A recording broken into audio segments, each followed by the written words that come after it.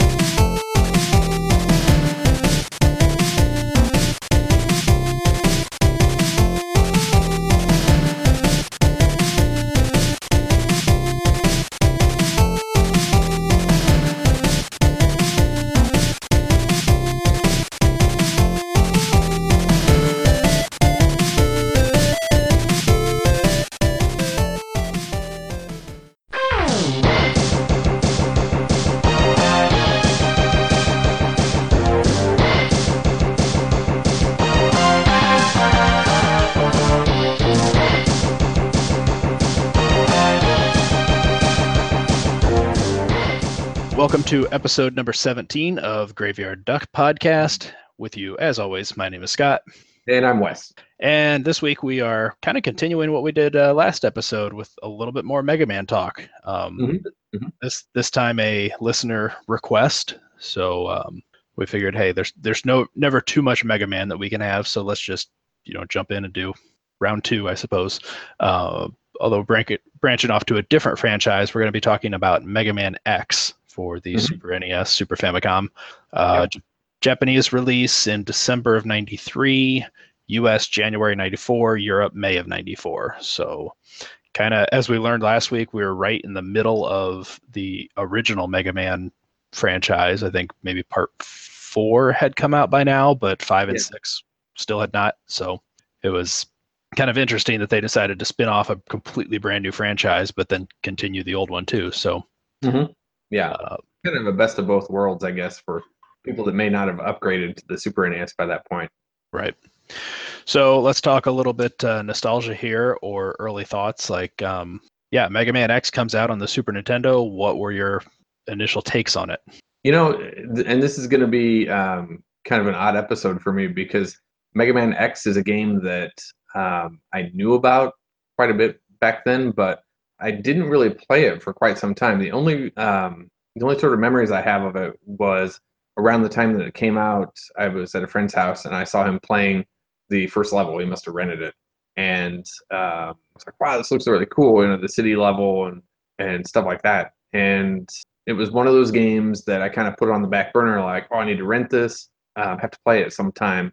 And I just didn't get around to it for years. So, throughout the years, and I played it on emulation and stuff later on. And then it wasn't until about 2013 on the Wii U Virtual Console that I finally sat down and I said, okay, I'm gonna play all the way through this game and I'm gonna finally beat it. So, wow, it's very bizarre. I don't know why I've put off playing Mega Man X for so long. I guess it's one of those games that I kind of permanently put on my backlog and meant to play through, but never did for so many years. But I always remember the first level. It's just I don't know why I never played it for so long. That's interesting. This was one that it's far enough back that I don't actually have a memory of getting the game. It had to have been one of the very first Super Nintendo games I owned. Although if it came out in 94, that can't possibly be true. It was several years after the system. Almost, but I don't remember actually getting it, but I do remember that box art, being very vivid, sitting on the shelves, and just thinking like, I have to go get this. So I'm sure I picked it up from Electronic Boutique and saved up all my allowance and went out and picked it up. That way. But to go back a little bit, I was also thinking, I think part of the other reason that I didn't play this for so long is with it being a late release, I was sort of at the time kind of moving away from the Super Nintendo a little bit, but I was also like super heavy into fighting games at the time. So a lot of Street Fighter 2 and Mortal Kombat 2 and 3. So I think that's probably part of the reason why I didn't play it for so long is that, this was the height of like arcades and MK2 and Street Fighter and stuff like that. So I think that's primarily what my focus was. Sure. It's an interesting game. So I would say just a little bit of backstory for kind of what the story here is. For those of you who are familiar with Mega Man but never played the X franchise, it's not the same guy. It's not the same Mega Man from before. In fact, his name is just X in this one.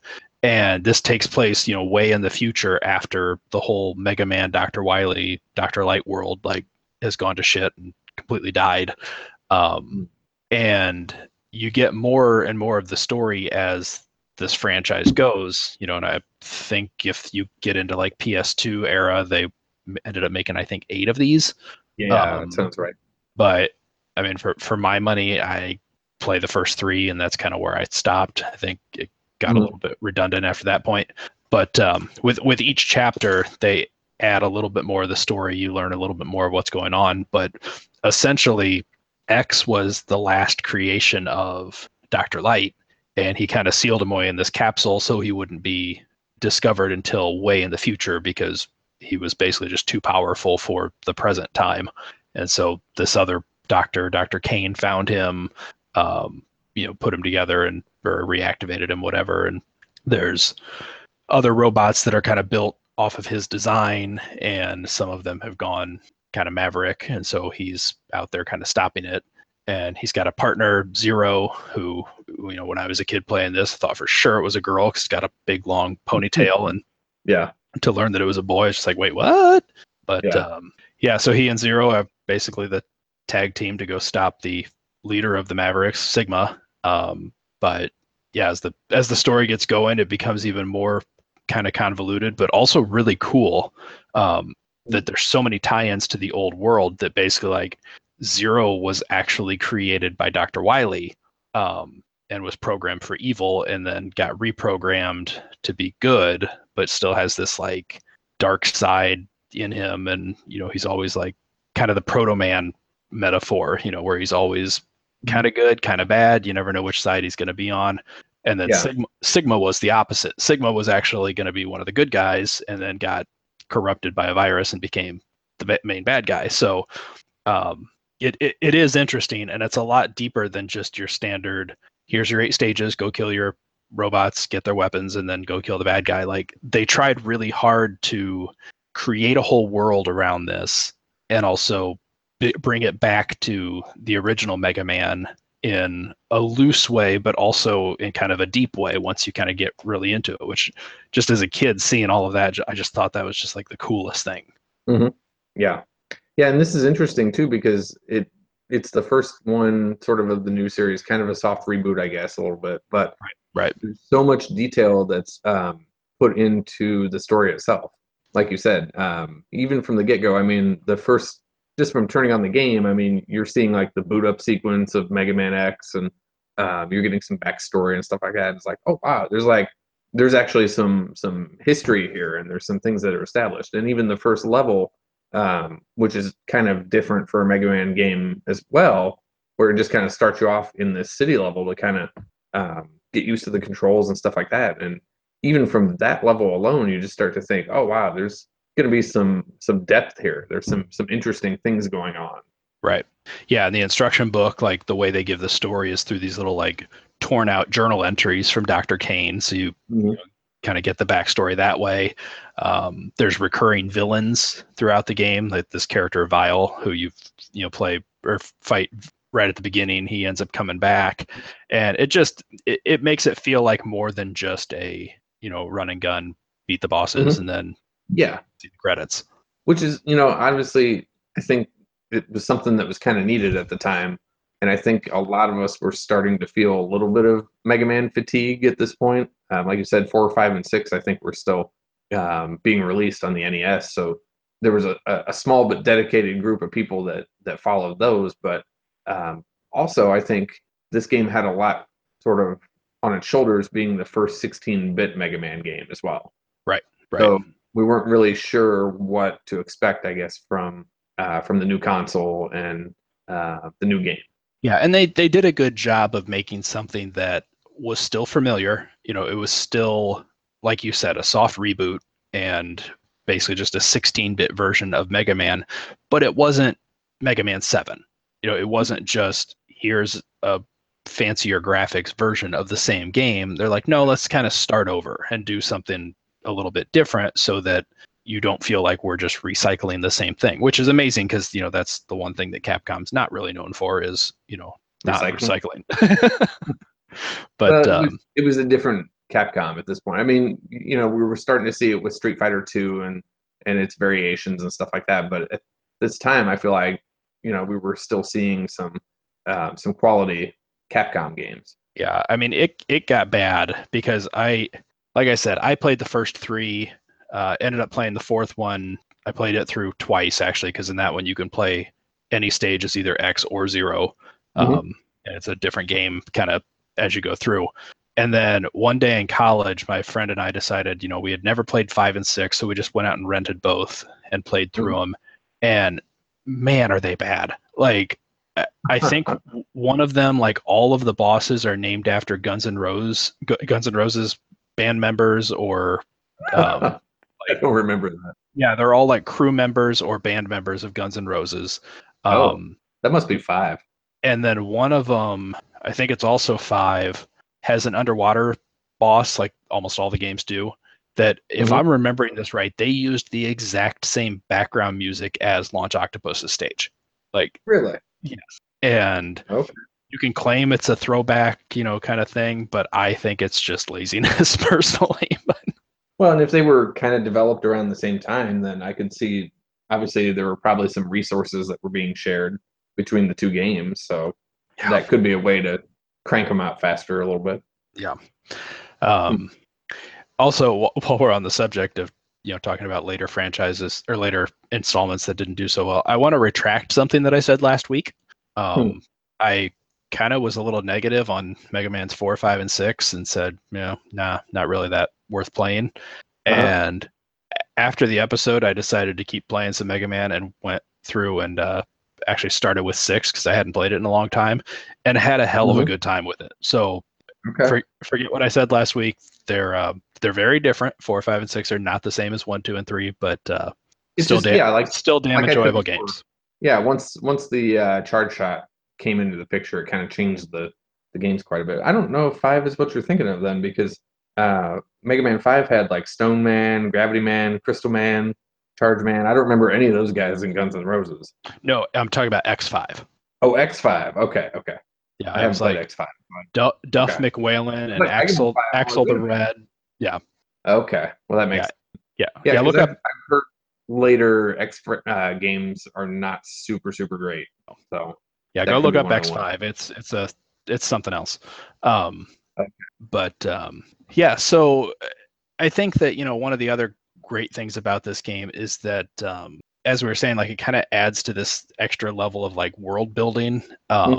It also has like an extra depth to it that I think was a really great thing. Like, and it showed that they were taking advantage of what the 16-bit could do. But like, there were 2 things in particular that I thought were really unique about this game compared to other Mega Man games, especially, is that all of the bosses obviously have a weakness, and if you kill them in the right order, it makes it easier for you. What I liked about this game is that for the most part, if you used the right weapon, you actually got a visual cue because it changed the look of the boss you were fighting. Like, if you use the flame jet on Chill Penguin, like, it actually lights him on fire. And just some of the other examples too, like the spark on Armored Armadillo, like, it electrocutes him and knocks his armor off, so he's easier to kill. And it was just kind of a fun little touch that it's not just, oh, this one does more damage. Like, you can actually see the effects of how it's changing it. Yes. And then on the same lines is, I really like the fact that if you play these stages in a certain order, beating one stage actually alters the map of other stages. And they kind of play that out where when you see, the stage select screen, it's like this map where you can see like the Storm Eagles at this airport, like over here, and this guy's at this place over here, and so you can kind of see where they are in proximity. But like, where you fight Storm Eagle is on this big jet in the sky. Well, when you kill him, it crashes. Well, it happens to crash right on top of Spark Mandrill's stage. So when you then start that stage after you've beat Storm Eagle, you can see the wreckage in the stage. most of the things throughout the stage that have like electricity don't work because they've basically just had the power cut to them. So the stage is actually easier to go through. And it's just really interesting to see like little effects like that. Yeah. If you beat Chill Penguin before you go to Flame Mammoth, all of the lava's frozen. And there's some stages get flooded, some stages, just change in different ways. And I just think that's a really, really neat touch that playing them in a certain order actually like affects one another. Yeah. And you bring up a good point too with the combination of the map and the terrain effects changing it. Again, it adds more to the depth of the game, which I think is really cool. Right. So, but also I think in Mega Man X, there's more of an emphasis on finding the correct order to go through the bosses because I think, at least in my opinion, I feel like this is probably one of the more difficult Mega Man games to get into. Not only because you start off with significantly less health, you can take about 4 hits before you die, but on some of the bosses, if you don't have the right weapon, you're either not going to do a lot of damage to them or you might not damage them at all. Right. Yeah, and I definitely agree that this is one where, like we were talking about Mega Man 2 last week, you could kind of pick any of the 8 bosses and say, like, I'm going to start here and then just go through the cycle. I don't feel like that's the case here. No, not at all. There are some that you could do with just the regular weapon, but there's a lot that are going to kick your ass if you don't have. Yeah. Because I mean, it's really hard to fight like Sting Chameleon with just the powered up or just the charge shot and armored armadillo without the spark. I mean, it's very, very difficult. Right. So I mean, if you want a really hardcore challenge, this game will definitely present it. If you want to try to go through with beating the bosses with just normal shots only. Right. And even if you play them in the air quotes correct order, the fun thing about the game too is that you're going to have to backtrack to all the stages at some point because every stage has a heart container.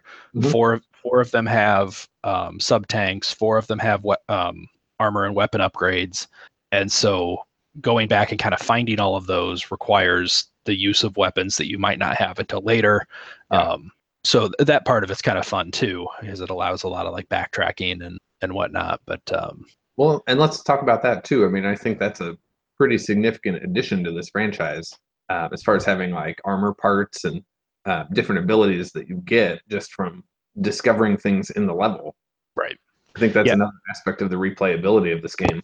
Yeah, and I mean, it adds to the one thing that you and I have, raved about, saying that we love in games is the, that buildup of making you into a badass. And, oh yeah. Like you said, at the beginning of this game, you're going to get your ass kicked because you have like no health and no power ups. And by the time you're done, like, yeah, you're taking half health, you're, able to dash, you're doing all of these other things. Like you feel a lot more powered and all of those heart tanks really, improve too. So yeah, it's definitely kind of that progression that by the end you are significantly more powerful than you were at the beginning. Yeah. Yeah. But it's not, I mean, if you've played the other games in the franchise up to this point, it seems like, I don't think, unless you read through the book, it's not really that apparent right off the bat that there's going to be health upgrades and things like that because, it just seems like it's so much tougher at first. Right. The enemy patterns, especially like the boss patterns, are a little bit more complicated and there's more to them. And I feel like that there's more, I don't know, there's more chances that you're going to die quite a bit since you can only take probably about 4 hits. So it can be a little frustrating at first, I think, before you start getting those upgrades. But once you start discovering those, then you start wondering, okay, how do I get up there? Or, how do I get this piece or that piece? And then it's not so bad. Yeah, I'm trying to remember actually if anywhere in the book it even mentions the heart containers. Oh, it might not. Oh no, wait, I'm sorry. They're in there, but they're hidden. I'm looking at it, and it's there's a little section that's like the designer notes from Dr. Light, and he talks about by collecting heart tanks, X's energy meter will instantly increase. He talks about the escape unit. Here's a little blurb about using LNR to switch between the weapons. So yeah, there's little things hidden in there, but it's not like there's a picture of a heart tank and it's like, hey, look for these. There's one in every stage. Yeah, exactly. And some of them are pretty hard to find unless you really, tried to explore every nook and cranny. Right. Especially like I think it's Storm Eagles. that's on the top of the where you start the level at. Yeah. But the only way that you can get to it is by taking the little platforms and then making sort of a blind leap off to the left. Right. Yeah. Once you know it's there, it's easy to find and you never miss it. But it's, Chill Penguins is one that's really well hidden too. Yeah. Well, that one you need, don't you need the Flame Mammoth weapon to get that one? Because you have to go back, and that's not really even, that's another thing that's cool is that adds to the replayability though, especially in that level, because I guess at first it's not readily apparent that you could use the flame weapon on the backgrounds, like the ice there. Right. But I don't know, that's a cool addition. Right. Yeah, and then like we said, there's the upgrades to the armor itself. There's 3 that I would call, well, take that back. 2 of them are optional. You don't have to get the helmet upgrade. You don't have to get the armor upgrade. Yeah. The boots you have to get because it's right in your way. You can't not pick it up. That's the one to kind of show you that there's upgrades. Right. It's let you know that these exist. And then the 4th one, which for a long time as a kid, I didn't know that you could find this separately, is the X-Buster upgrade, which once you get to Sigma's stage, Zero will give it to you automatically if you hadn't found it. But you can also find it prematurely in one of the stages. That I always thought that was kind of cool, that it's a way to get some, like, had I found that first, then I don't think it would have been as neat. But the fact that I played this so many times and it was like, oh, I can get this thing early is kind of a different way to look at it. But that's kind of a neat little twist to it. And where exactly do you get it early? It's in like the second leg of Flame Mammoth stage, right before the second part that like has all the ice. Well, it's ice if you've beaten Chill Penguin. And there's a spot you kind of have to jump up and back to the left, and if you have the helmet, you can smash through some blocks that are up there. It's really tricky to get there. Like, you basically only have one chance to grab the lip and kind of jump up there. But yeah, the capsule's up there. Really? Okay. So missed that.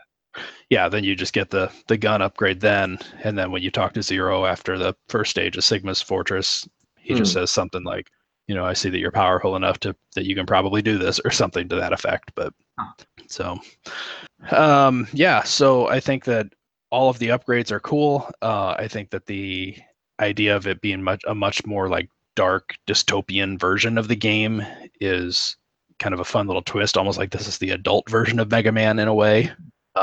Just but the in contrast to that, the color palette of this game is much more bright and colorful, pastel-like almost. True.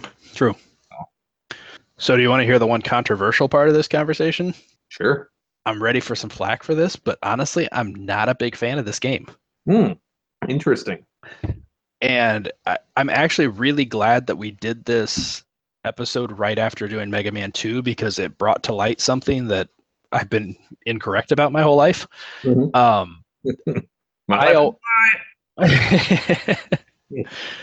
I always thought that the reason that I wasn't a huge fan of this was just that I've overplayed it, because I bought it right when it came out. I've played through this thing so many dozens of times, and it's enjoyable enough to me that, obviously I've played it a lot, but that was always how I had it in my head, was just like, I'm burned out. I've overdone this game.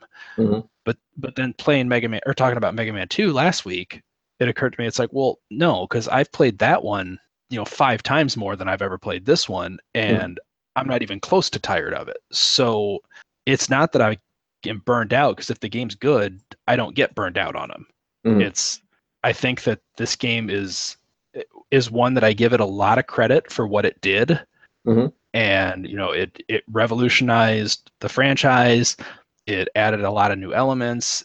I just think that as a whole, it set the groundwork, but it hadn't yet realized what it was fully capable of yet. And in hindsight, I just think that it's mediocre, as a whole package. I find it very, very easy. And again, maybe that's just because I played it so many times, but I don't find there to be much challenge to it. I find a lot of it to just kind of be tedious. And even the upgrades, which I like the idea of the upgrades, I don't find that any of them are really all that exciting. Like, to be able to dash or break some blocks with my head, like, doesn't, like, who cares? But you couldn't do that in the previous Mega Man games. No, that's true.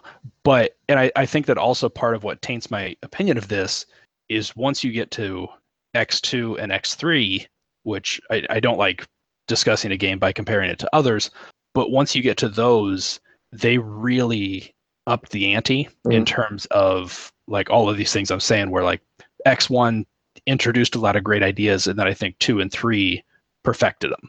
Okay. Because in those, like when you start getting the upgrades, yeah, you can still dash, but now you can like dash in the air or dash straight up or do double dashing, or just the helmet upgrade. I think in part 3, instead of just letting you break blocks, like it actually gives you a little preview of the map, so you can see where some of the things are that are hidden. Not enough that you can like use it during the stage. You only get one glimpse at it when you first start. But it's just an extra little touch that I think really adds to that feeling of being powered up by the end of the game.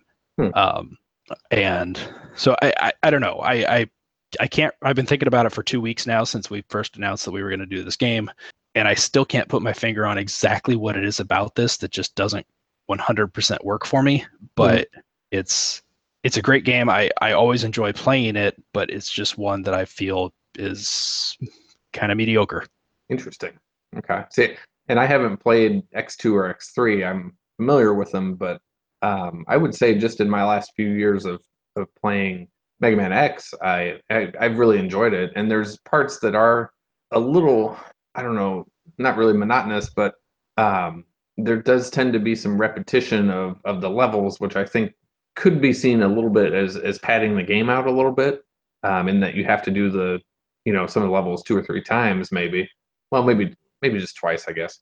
And granted, you don't fight the boss after you've already beaten him, but I don't know. And you've got the exit unit, so if you're just going back to collect heart tanks, like you can. That's true. Skip out of there, but no, I don't know. I think like at first when I was saying when it's really difficult, and I think the more that you play it, you start to get better at it.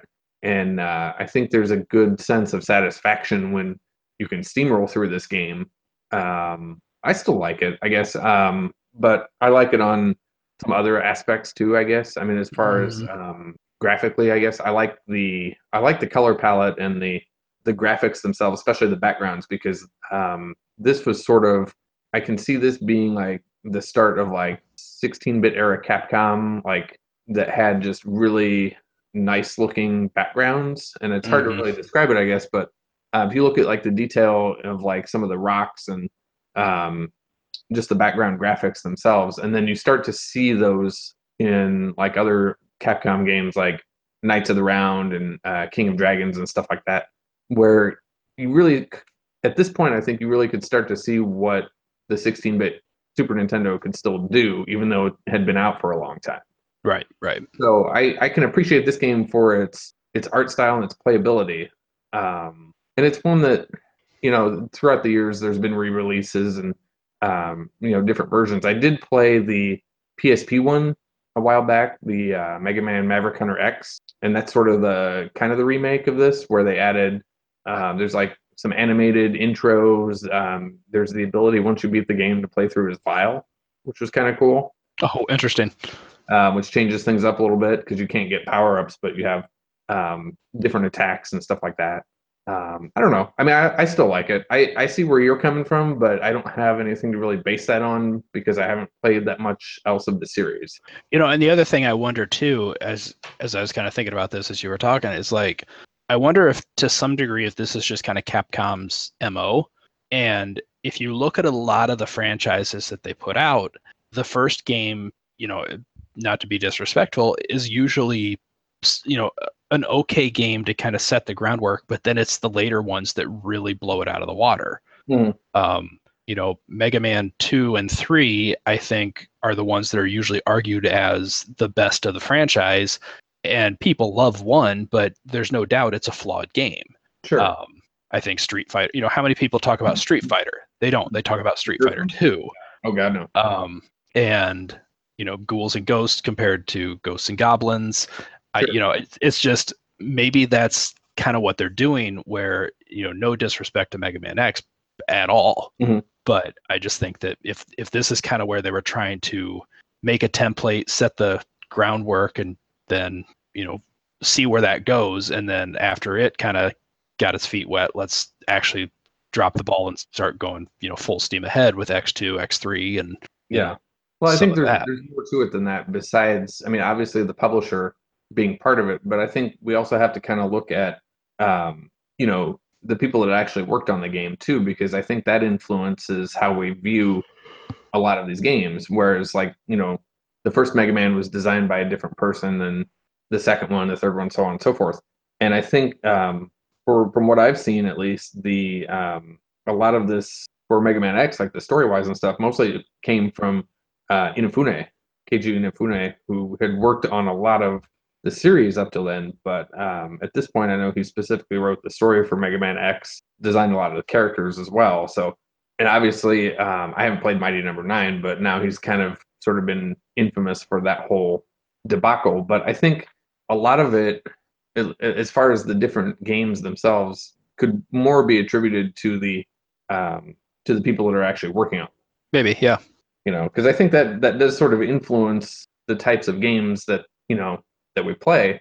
We don't always think of that though, because especially back then, the designers' names and the programmers' names weren't nearly as common as they are now.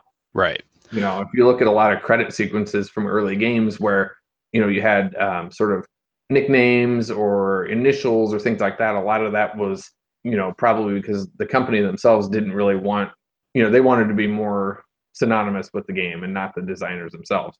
And right. the more that we study games and go on and learn more about them, you start to learn who actually made them, who put their mark on them, stuff like that. So I think that definitely influences what type of product comes out. Well, and I think too, like we talked about with Mega Man 2, like the fact that was a passion project of another group working kind of at nights. Obviously, future games are going to get influenced by previous installments also. Yeah. So it might be that somebody working on, say, X2 was playing X1 and was like, oh, wouldn't this be great if you could also do this, or if you added this upgrade? And so those things, if you have a good development team, those things do get added. And in theory, your games should just keep getting better. Now, there's always that wall that you hit where then all of a sudden it's like, we're out of ideas, but they're still making money. And I think that's where they don't know to pull the plug. But and like you said, reusing assets or music from previous games and later games and stuff like that. I mean, that's very common, especially as we get more and more deeper into games and stuff, you start to see that since they do cost quite a bit to produce, that, a lot of these assets then have been reused in different games and stuff like that. So, which both good and bad. Yeah. But I don't know. It just depends, I guess. The other thing I was going to say is like, it's very obvious sometimes when you have somebody that designs like a brand new game and then, a secondary team or a B team comes along and develops the sequel, and it's not quite the same, like it's a little different, but then they put their spin on it, which could be why you look at Mega Man X2 and X3 a little bit differently than you looked at the first one. You had some different teams come in and put some new ideas in. The groundwork was already there, so they kind of expanded on it in different ways. So, and I can respect that. I mean, it makes sense. And I mean, there's no doubt that, like I said, I don't mean any disrespect to the first game, because not at all. I do still love it, and I think that it started a lot of great things. The biggest thing about it all is the story, which there's definitely seeds of that here, and you can tell that as they were designing this game, they knew what the overall story was, and they were just kind of piecing out to us, little bite-sized pieces at a time. So they were kind of hinting to the, strange history of Zero and to Sigma's origin and things like that, but they just hadn't fully developed that yet. But it would come. But yeah, I mean, I think that every time I sit down to play X, what it usually means for me, and the reason that I enjoy it is because usually as soon as I finish it, I'm going to immediately pick up 2 and then immediately 3. And it's like, it's one of those trilogies that I can't just play one of them. I always play all 3. Yeah. And so I like playing the first one because it means I get to play the next 2. That's true. In fact, I did that this week even. Like, I finished the first one. It's like, screw it, let's keep going. So I'm halfway through 3 right now. I'd like to do those in future episodes at some point too, just because I haven't played them. But yeah, they are great. Too, though, looking at some of the other versions of this game, and I don't know what other ones that you've kind of looked at, but last year I think it was I picked up from Mega Replay here. I picked up the Game Boy Color version of Okay. Mega Man X, aka Mega Man Extreme, Mm-hmm. and it's kind of interesting because you don't really see this a lot anymore with, especially since most consoles are kind of on the same level anymore. We don't really see like the demakes and the sort of lesser ports like we used to, and I kind of like those in a way. Yeah, it's a fun, I don't know, like almost like homage to a game that you really like. Yeah, exactly. And exactly right. I'm not too familiar with that one. I have played it once. I don't think I played all the way through it, but it was just enough, to kind of see what the curiosity was all about. Yeah. And yeah, it's an interesting take to basically play a game that and here's like you said, it's kind of a demake of it. Yeah, you're right. That's not a thing we see a whole lot of anymore. Although, no. I mean, we might maybe a little bit more now as far as like maybe the Switch version of a game versus a PS4 or Xbox One version. But I was thinking with like Dragon Quest XI coming out, having the Unreal Engine doing PS4 and Switch versions, and then there's the 3DS version, which is sure, yeah, absolutely. That's kind of but those are all made simultaneously. It's not this game is still so popular we're going to now release it on a lower system. But right. You don't have another like a subcontracted company that's porting it to a smaller platform or something. But it reminds me of when a lot of the like early Sega days when the Master System was still kind of trying to make some money, and Genesis was coming out, so they were porting games, Genesis games. They were porting to the Master System just to get a little bit more money out of them. But it's an interesting idea to think of making a lesser version of a game you have. And not to derail too much on a tangent, but speaking of that, it's interesting too because considering that the Master System was incredibly popular in like South America and Europe, where it went on almost into like the mid 90s. So they saw a lot more like 8-bit versions of classic 16-bit games. It's kind of interesting, like your Sonic the Hedgehog, Michael Jackson's Moonwalker, stuff like that. So, but yeah, and that's kind of what I felt like with Mega Man Extreme on the Game Boy Color is, it shouldn't really exist on the Game Boy Color because you're thinking, okay, there's no way that little system could do anything like the Super Nintendo could. But in its own way, it's actually pretty decent. I mean, you've got auto fire already on your B button, so you don't have to mash down the button a bunch of times. It plays pretty well for a Game Boy Color game, and it's kind of fun. But like I said, maybe because it's sort of a demake in its own right. Yeah, you're right. And I was thinking that this was even actually for Game Boy Advance. Did some of the other Extremes come out for Game Boy Advance, or were they all? Maybe they were all Game Boy Color. Because the Game Boy Advance was basically just a little portable Super Nintendo with a different resolution. But yeah, and then you started. Yeah, at that point, I started getting like the Mega Man Zeros and stuff like that. But yeah, I haven't played too many of those. I think Mega Man Extreme was probably late in the Game Boy Color's life cycle, which was only a couple years anyway. But I don't know. I picked it up on the cheap, and I thought it was a lot of fun.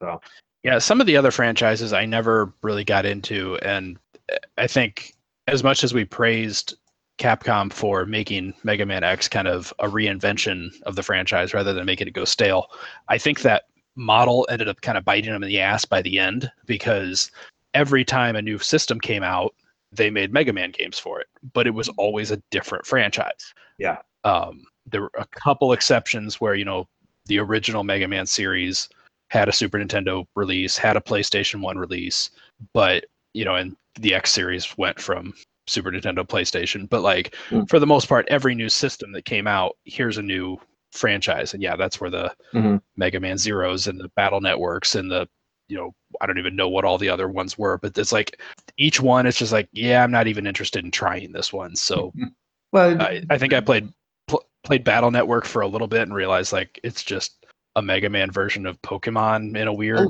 way. Yeah. And but you have to look at, I mean, at the time period, I mean, given how huge Pokemon was, it's not incredibly surprising that so many other series tried to ape that and come up with their own.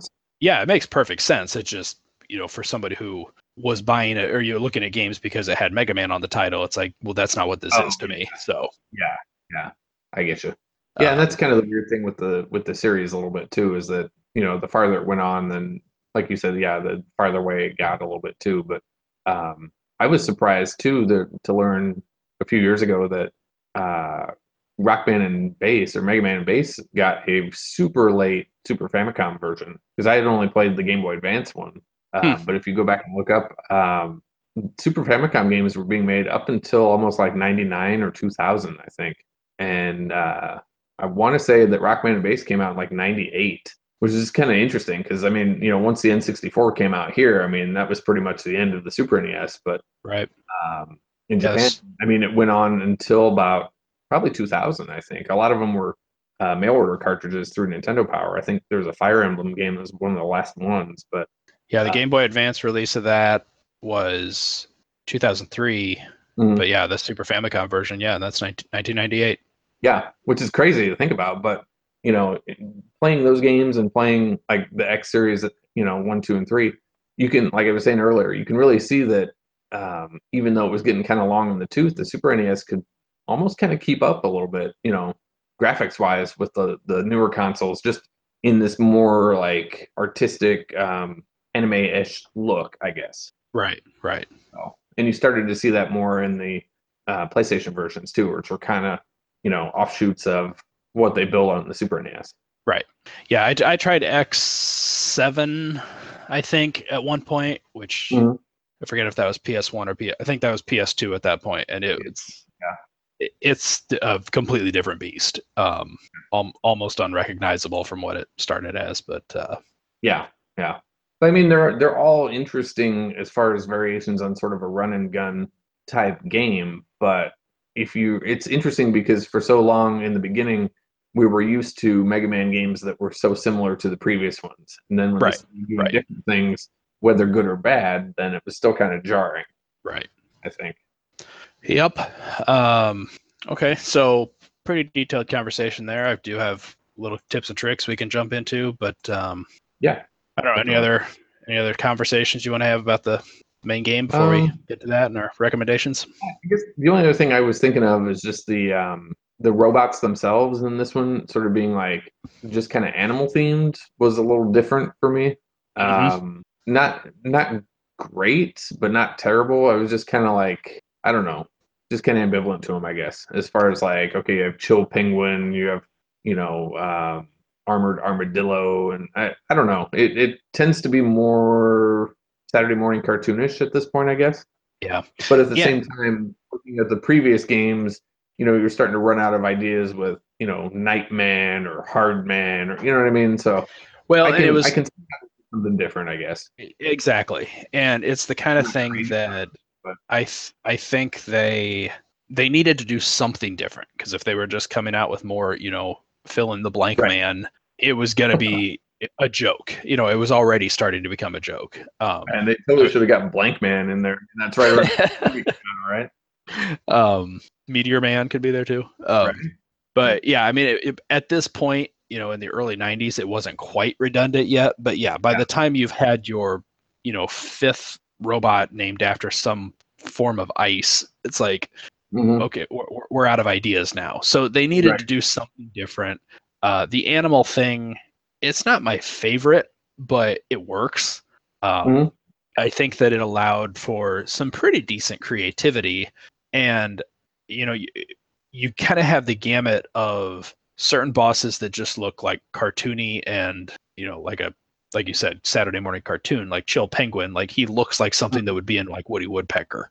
But then if you think about the animal kingdom, like you can get some really scary shit out there too. Like, so I think it does a good job. And, as the franchise kind of went along, like up until, like I said, when part 5, they were like, well, let's just do Guns N' Roses characters. Like, I guess it's weird because it seems counterproductive to these like cool looking futuristic 20XX type stages. And it's like, wow, I'm exploring, the future because I just got out of this, hibernation chamber or whatever, and everything's really dystopian and cool. And now I'm fighting a robotic octopus. I don't know. I mean, it's different, I guess, and it's not meant to be taken super seriously, I guess, but it just seems a little counterproductive to the theme, I guess. Yeah, it's an interesting take and one that I don't completely fault it for, but it's interesting. Yeah. Yeah, yeah. And we didn't even talk about what a Coanger is yet. Oh yeah, yeah. Why don't you enlighten us? It's this one mystery from like I think every child of the 90s was just like, what in the hell is a damn Coanger? Because I know what a mammoth is, I know what an eagle is, but a Coanger, like it looks like some sort of a bull that does martial arts. I don't know. Right. And so like a TV antenna on his head. right. So yeah, it's one of those that it's kind of a translation from Japanese, but not exactly. Mm-hmm. It's based off the Japanese name Kuwagata, which means a stag beetle. Mm-hmm. But they just played along with the whole like boomerang Kuwagata to make boomer Coanger pun play on words. But that makes a lot more sense if you think of him as a beetle and not like a bull something. I don't know, but yeah, which my mind is blown because when you just mentioned that, I guess think it's like I probably wouldn't have not known that it was a stag beetle until you mentioned it. And it's like, oh yeah, that totally makes sense then. Yeah. But and maybe that's because I played a shitload of Animal Crossing and caught a bunch of stag beetles on the island now. But now that I see that, I'm like, yeah, I get that. Okay, that totally makes sense. So Boomer Quanger sort of being a onomatopoeia of boomeranger, sort of. Yep. So yeah, I get that. I see that. Although that just means that by the time they got to X2 and they made, or X3, I'm sorry, and they made Gravity Beetle, it's like, oh, they're already double dipping on the Beetles. Yeah, that's true. But all right, let's do some tips and tricks.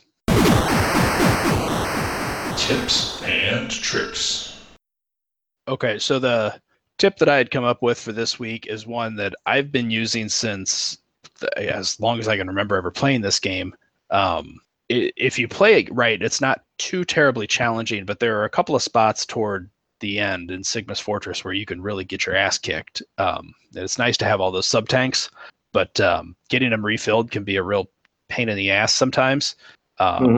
So what I've always done is if I need to reload either midway through the game or before I'm going to Sigma, I always take a stop off at the Armored Armadillo stage. And right there in that very first section, there's like the little mine cart you can jump on and it'll take you down. You could ignore that and basically just run around, and there's a ton of those little bubble bats that are on the ceiling. And because there's so many of them in this little stretch, you can basically just kill a couple of them, walk off screen, come back, kill them, keep doing this, and you're going to refill your health really, really quickly. And if you're, coordinated enough, you won't take any damage. So the energy will go to your sub-tanks and not to your regular health bar. The other reason that this is such a great place to do this is not only are those enemies right at the beginning of the stage, but also right after that first little string of bats, there's one other bubble bat that looks different from the rest, and you'll recognize him as one that was in Woodman stage in Mega Man 2. He's the only one like that in the whole game, but he has a really, really high drop rate of 1-ups. Oh, okay. So basically just go to the Armadillo stage, kill a bunch of bats until you get all your sub-tanks full. You can get 9 lives in usually less than 10 minutes. You're completely full. Go take on one of the Sigma stages. And the nice thing, too, is unlike the old Mega Man franchise, in between each Sigma stage, you can go back and refill, and then when you go back to Sigma, you don't have to restart from the beginning. You can continue where you are. So you can go reload like this between each little sub stage. Interesting. So that really makes sense. Oh, I couldn't really come up with a whole lot of tips for this game. Like I said, I just haven't played it as much to know it inside and out yet. But one of the things that I sort of found was around about the halfway point of Armored Armadillo's level, where there's sort of the digging tanks or whatever. It seems like at that point it's really hard to kill that one before it knocks out the passageway to jump up and get the heart there. But I found for some reason, I don't know why this is, but if you're shooting and dashing at the same time, it seems like you do a slight bit more damage. So as you drop down and the digging tank starts digging, if you just kind of just keep dashing towards it and shooting as fast as you can, you tend to kill it really, really quickly. So I know you said that you kind of, we were talking before we started recording, you said you kind of just jump in front of it. Yeah, if you do that, so if you know where that spot is, and it's tough. Well, it can be risky to do because the tank is positioned just far enough to the right on the screen that you have like a hair's width of room to get in front of him. Right. But yeah, as you're falling down that pit, if you move your way to the right and then cling to the wall and just kind of slide down it and continue to hold to the right, you'll actually swing out in front of him, and then you can just dash up and get the heart before he gets to you. Okay. It's risky though, because if you miss and land on the front spikes, it's an instant death. So you got to be careful. But yeah, that's one of the options to get there. And let's just go ahead and give them an extra bonus tip for free. But while we're talking Armored Armadillo stage, I would assume most people know about this one yet. But obviously the hidden Hadouken in the game. Yeah. So how do you? It helps that the way this stage is set up, like I said, at the very beginning, you can get unlimited, or not unlimited, but you can max out to 9 lives very easily, which is helpful because you kind of need them to get it. As you're going through the stage, like right at the very end where there's the last like minecart, you want to ride that until it kind of comes out of a cave and there's a whole swarm of like the robot birds, and then the cart goes out of the cave and kind of ramps up and out, and it kind of crashes against the wall where the gate to Armored Armadillo is. If instead of letting it crash into the wall, if you jump off and there's a little ledge up there that you can get on, it's weird how it all times out, but basically like you have to go just stand on that ledge, which is empty, and then just jump off to the left and kill yourself. Do that again. I think it's like 3 or 4 times total. And I also think that as a trigger, I might be wrong about this, I think that you have to have already killed Armored Armadillo. I don't think it'll show up if he's still alive. But assuming he's dead, if I'm right about that part, and then like the 4th time in a row that you go up on that cliff, there will be a pod there for like one of the armor upgrades. And just like before, Dr. Light's hologram is in there, only this time he's wearing a bandana, which is hilarious. And he gives you a special bonus power up, which is the Ken and Ryu Hadouken from Street Fighter 2. And to use it, it's the exact same as in Street Fighter 2. You just kind of roll the control or the D-pad down and to the side and then forward and hit the attack button. You have to have full life to do it, but it's just ridiculously powerful. Like if you can keep your health up through all of Sigma's Fortress, his dog, like when you finally get to him, you have to fight his dog and then him and then the big robot all in sequence. You can kill his dog and him in a single hit with the thing. Nice. It's super satisfying to do. I'm looking it up now. It's like you need to have every heart container, every sub tank, every armor part, and every boss in the game beaten up to the Sigma stage. Okay.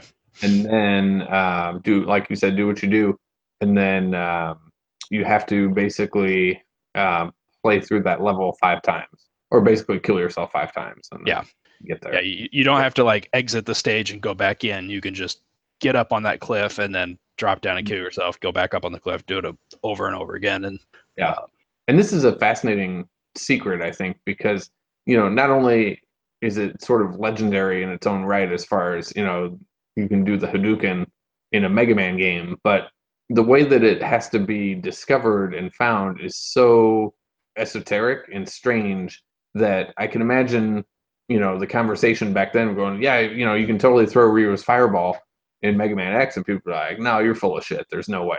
So it's one of those things that I wonder if it was leaked originally by the dev team or something. Like, who the hell found this originally? Right. Does somebody keep trying like 5 times? Like, oh, there's got to be something up here. I mean, I could potentially see somebody just saying like, they're going back through all the stages looking for all the upgrades, and they're like, wait, did I already check here? Oh yeah, that's right, it's empty. And then later, like, wait, did I check here? And then one of the times they're like, well, wait, look at this, like, Yeah. I don't know, maybe. I don't know. And I mean, is there a later one that you can get the Dragon Punch in? yeah, in X2 you can get the Shoryuken uppercut. It's a very, very similar thing. You have to have like all of the stuff, and then you can get it. And the Hadouken, I usually. This one was made in modern day. That'd either be paid DLC or it'd be out of a loot crate. Yeah, or like that's your pre-order bonus. Right. Yeah. I just think it's hilarious that those things are in there, and they're completely impractical. Oh yeah, absolutely. Both of them are, but at the same time, it's just hilarious. Like to get it, it's like I don't think I've ever played through X1 without going and getting the Hadouken, just because it's like, well, yeah, I'm gonna get it. It's completionist, like, but I'll never use it, but I'll get it. So yeah, I think when I played through the Virtual Console one, and I got that, and I save stated it at that point, so I could always go back and play with it. But it was one of those things that when you start doing the Hadouken and you pause it, you want to take a screenshot just because it looks so freaking cool. Yeah. Mega Man just shooting a fireball at Sigma or whatever. Yeah. All right. So what do we say here? Is this a recommend?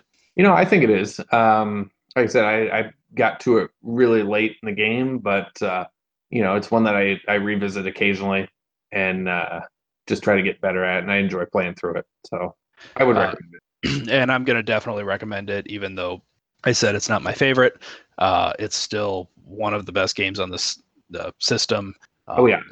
We didn't even talk about that. I mean, it's a probably a top 10 game for the Super NES, I think.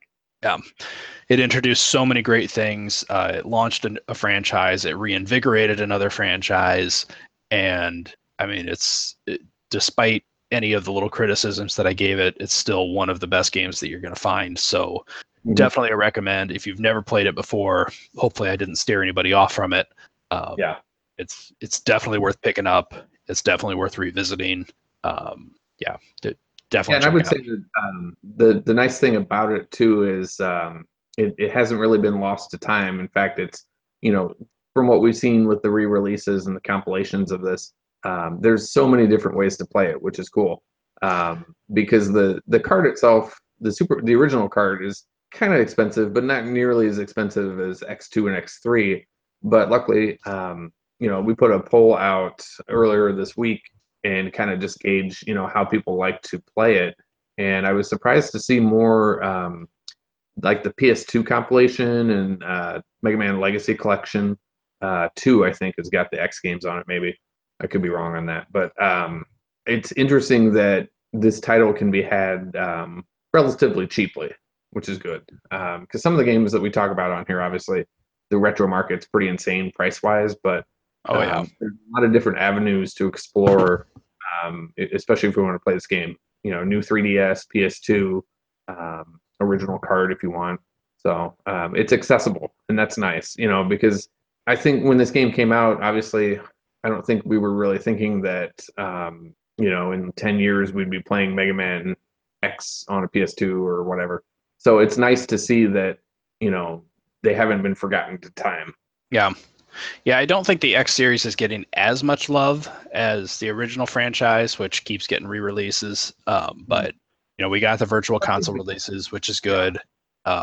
So they're out there, and the cartridge prices. I just looked it up because I was curious, and a cartridge of X3 is still going for $200+ cart only. Oh yeah. So if you had the box and everything, man, God, it's ridiculous.